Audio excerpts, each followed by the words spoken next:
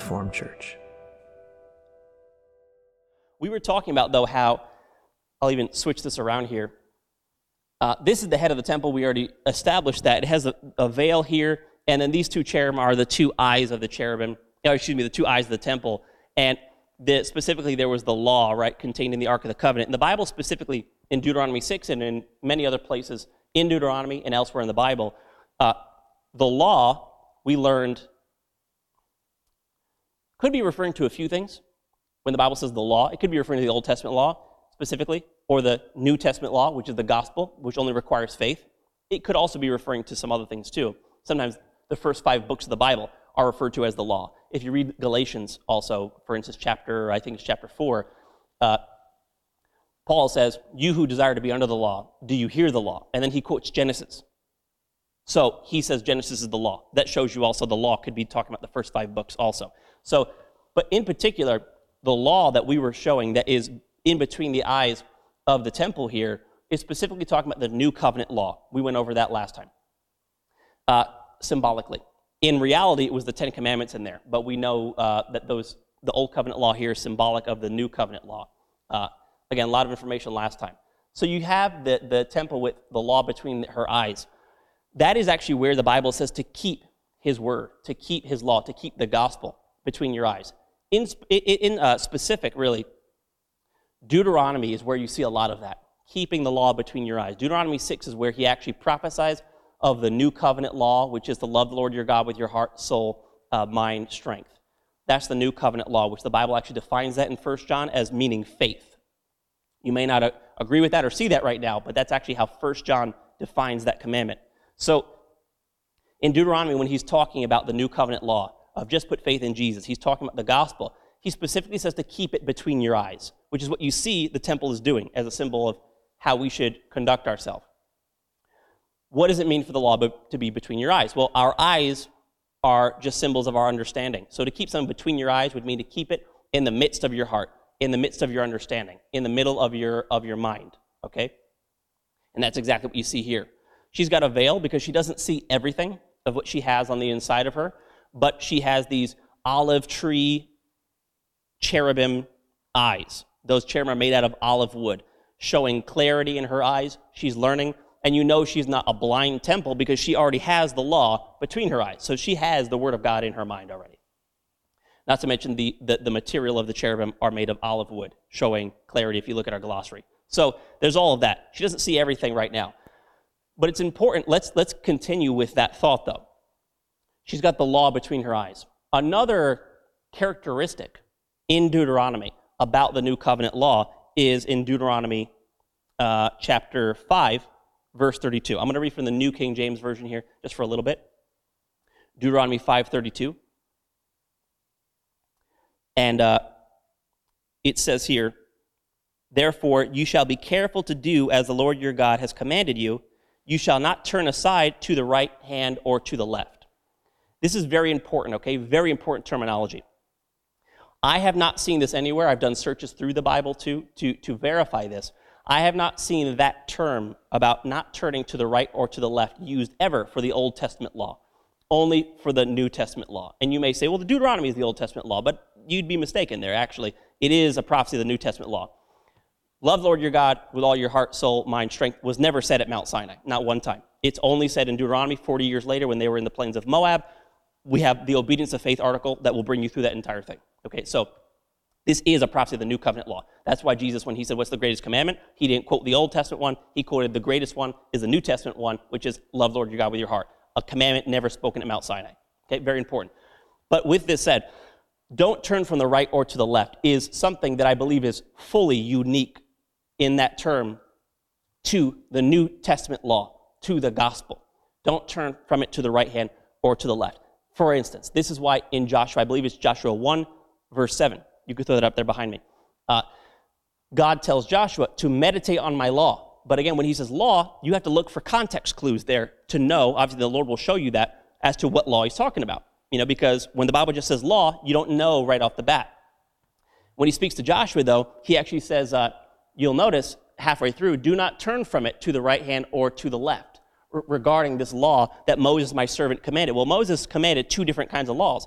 He did one at Mount Sinai, which he gave to the people on tablets, and also all the things that were spoken after. But then 40 years later, God gave him this other thing, and God gave the people this other commandment. So you know he's talking about the New Testament law here, which is why when you keep this one, you're going to prosper wherever you go. If you try to keep the Old Testament commandments, you're going to be cursed, is basically the way that it was, okay? You'll never prosper by trying to meditate on the Old Testament law as it is on the surface about your works.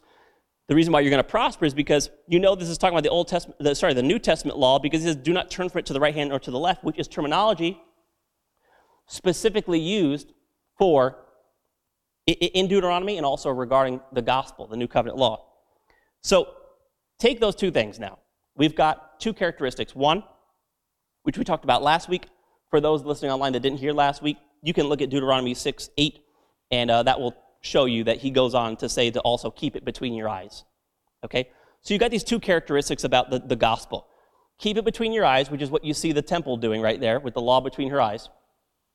But also, don't turn from it to the right hand or to the left. What does that mean? Obviously, what he's talking about is not getting distracted from the thing that God has put in the midst of your heart. God will speak things to you regarding Jesus. He will show you,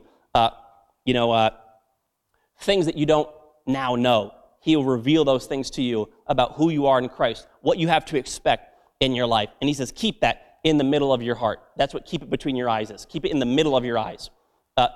Keep it there, and don't turn from it to the right or to the left.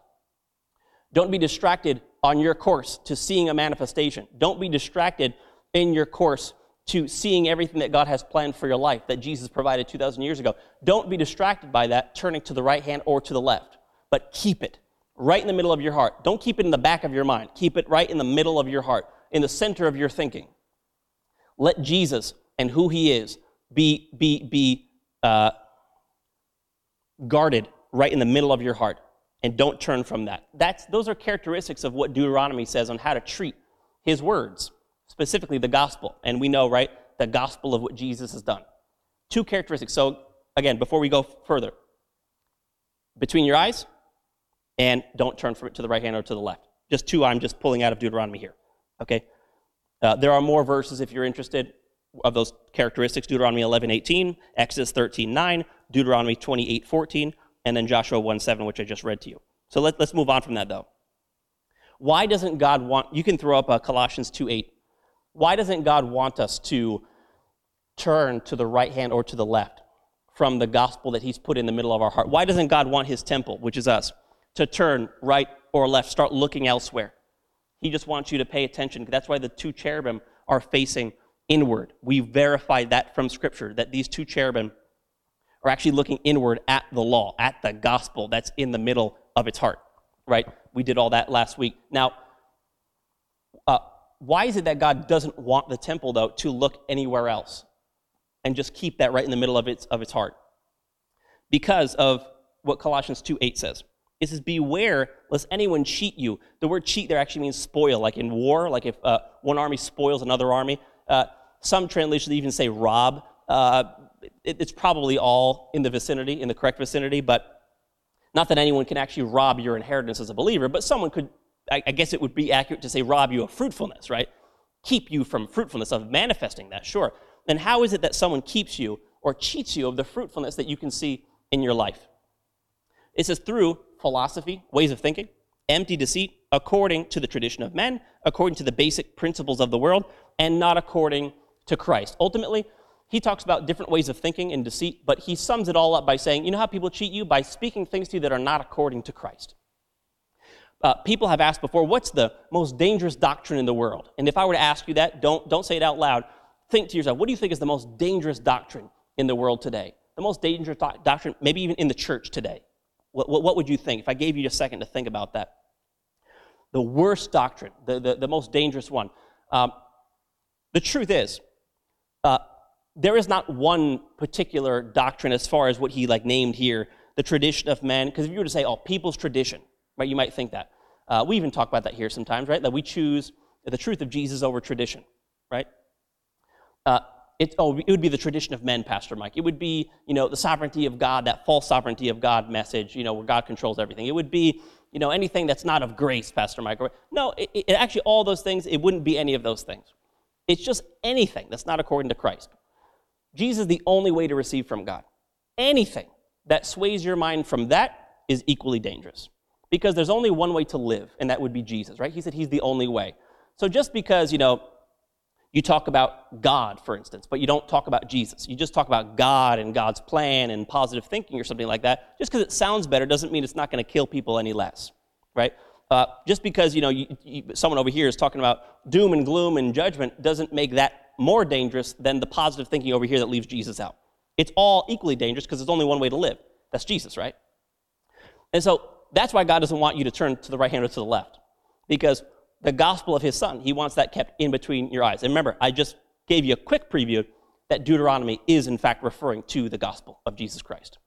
And that's where it says to keep it in the midst of your heart. So anything that turns your heart this way, that way, up ways, down ways, whatever it is, right?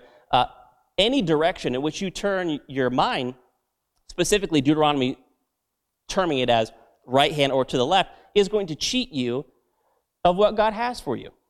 Because it's about Jesus. That's the only doctrine that can cause you to receive from God, is learning about what Jesus did for you. Not what you can do for Jesus, because even people might think they're teaching Jesus. And they're teaching Jesus an example that we need to live up to. Well, that's just the same as the law then. It's another standard to live up to. And don't get me wrong, Jesus was a great example. He was a great example. The Bible talks about that. And he's a great example for the Holy Spirit to produce similar fruit in certain ways to when he walked the earth, although not exactly the same for certain biblical reasons. But with that said, though, it would just be another standard to live up to if we were teaching Jesus that way. It's about what Jesus did for you, learning that. That's the only way you can receive. So whenever you look to the right hand or to the left from what Jesus did for you at the cross, it's cheating you. That's why God wants his temple focused on the gospel only. And just don't get distracted by anything else. God has spoken things to us here at this church. God has told us things about who we are and what we have to expect in our life based on everything that Jesus provided at the cross. Do not be distracted from those things for any purpose whatsoever. Keep those things not in the back of your mind. Involve those thoughts in everything that goes on in your mind. Put everything in context of that. That's keeping it in the middle of your heart. Keep it right in the middle, right in between your eyes. In particular, John 10:7, I'm almost wrapping this particular segment up. Just give me a few more minutes on this. John 10, verse 7, also New King James Version. Jesus says something very similar. Before, remember, he said that anytime you receive words that are not according to Christ, Deuteronomy would term it as turning to the right hand or to the left. You're being cheated. You're being robbed of that fruitfulness you could be seeing in your life. Well, Jesus says something very similar in John 10, and he says, Jesus said to them, again, most assuredly I say to you, I am the door of the sheep. That means he's the only way to receive from God. And if Jesus is the only way to receive from God, what do you think is going to happen if you start hearing stuff that's not according to Christ? Not according to your only way to receive from God? Well, you're not going to receive from God, right? Even if it's really positive. Even if they say like grace a lot. If it's not according to Christ, if it's not based on Jesus, if it's not Jesus teaching, if it's not based on the cross and what he's done, if it's detracting the attention from him and on anything, positive sounding or negative sounding, right or left, it doesn't matter which extreme you're on. It needs to be centered on Jesus. And when you don't do that, if Jesus is the only way to receive from God, as he says right here, I'm the door of the sheep, what's going to happen? Well, Colossians said you're going to get cheated. Here in verse 8, he says, all who ever came before me are thieves and robbers, but the sheep did not hear them. So he actually terms people. This is a whole very, very jam-packed parable here. So I'm not going to give you the context of the parable. But basically what he's saying here is that when you listen to anybody else apart from Jesus, you're being robbed, is what he's saying here. All who ever came before me are thieves and robbers. If I were to explain the whole parable in context, which I do in the Chase Me series, what he's saying here is that when you listen to other people that are not showing you Jesus, that are not leading you to see Jesus, you're being robbed, you're exposing yourself to a thief. It doesn't matter right or left, that's what's happening, okay? So with all that said, the really interesting thing about all this stuff that we've just been talking about keeping this thing in the midst of your heart, don't turn right or left, Anything that's not according to Christ is a thief and a robber, that whole thing. The interesting thing, though, about this, if you look at John 19:17, John 19:17, this is the Jesus crucifixion. And actually, when Jesus was crucified, God painted this picture of everything I just told you. God painted this picture at Calvary to show us who should be at the center of our heart and what not to do. As we've just been saying, don't turn to the right or to the left. You see here, Jesus was actually crucified. There's different symbolic voices that things have in the Bible, but this is just one I'm pointing out. Is that he bearing his cross, Jesus bearing his cross, went out to a place called the place of a skull, which is in Hebrew called Golgotha. So Golgotha just means place of a skull. All right, so he's crucified in this skull place.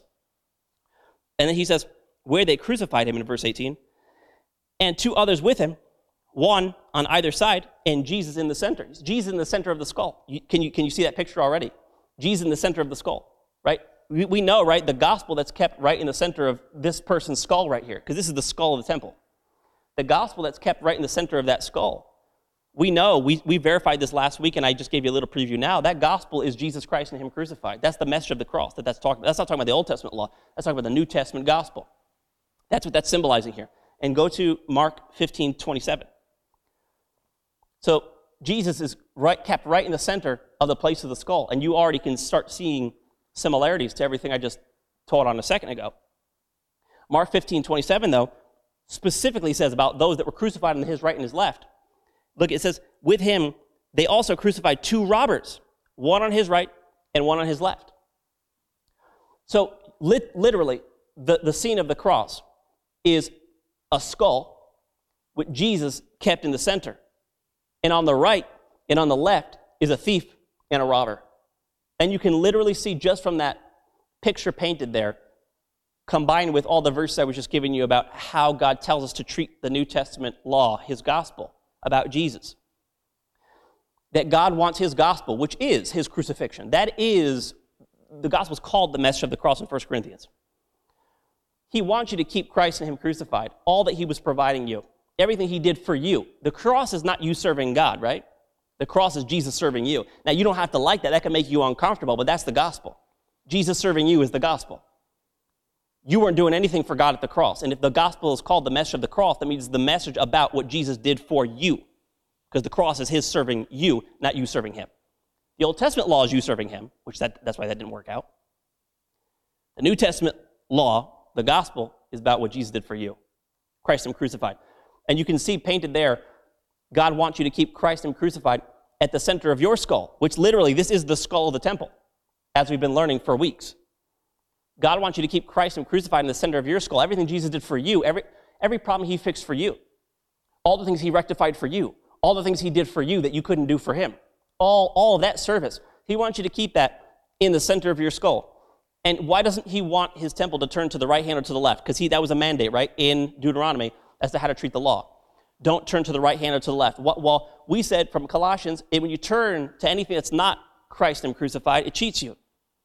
Jesus said when you follow after or you listen to any voice of a stranger apart from him, you're being robbed. It's a thief and a robber. And literally at the crucifixion, you see Jesus being kept in the center as he should be, as we endeavor to do at this church by the Spirit of God, to keep Jesus in the center of everybody's skull, to keep him and what he's done for people at the center of attention. And we don't want to turn to anyone else's voice, to any other message, to any other form of doctrine, because if you turn to the left, it's a thief. You turn to the right, it's a robber. You're being cheated, you're being spoiled, you're being robbed. Any direction you turn in your heart besides Jesus Christ and him crucified and what he did for you. I taught a message a long time ago called Skull and Cross, instead of like skull and crossbones, skull and cross, but because the crucifixion is a sort of summary of all the verse I even just read to you and a lot more on how we ought to handle the gospel. So it's a good encouragement to continue to stay focused on what God has taught you about Jesus, what he's provided, and what you have to expect in your life. And don't get distracted with anything else, because God doesn't want you to be cheated out of the fruitfulness that you are inevitably on your way to, as long as Jesus is kept in the center. You are inevitably on your way setting yourself up for fruitfulness, but people are out to rob you of the fruit that you can see by taking your eyes off of Jesus. So just don't let that happen, and you just continue to acknowledge the Lord and keep Jesus in the center. A lot of great stuff there. So this really does fill in the gaps of what we talked about last time, about keeping the law in the center. I was trying to prove the point to you actually last week that this law was referring to the message of Jesus. This sort of just solidifies that even a little bit more, because you literally see a Golgotha right there, a place of a skull with Jesus being kept in the center, right? That's an amazing, awesome thing that you see with this temple in the way that it's just like resting with the work by the Spirit, and just the only thing God wants it to do is to keep what Jesus did for it in the center of its heart. That's just so awesome. We hope you enjoyed this message from Reformed Church. If you have, please share this with someone else and help us get this uncommon truth out to the world. If you'd like to support this good news, you can do so at reformedchurch.com/give. Also on our website, you can take advantage of our free messages, articles, and even full discipleship courses. Start reforming your mind now at reformedchurch.com.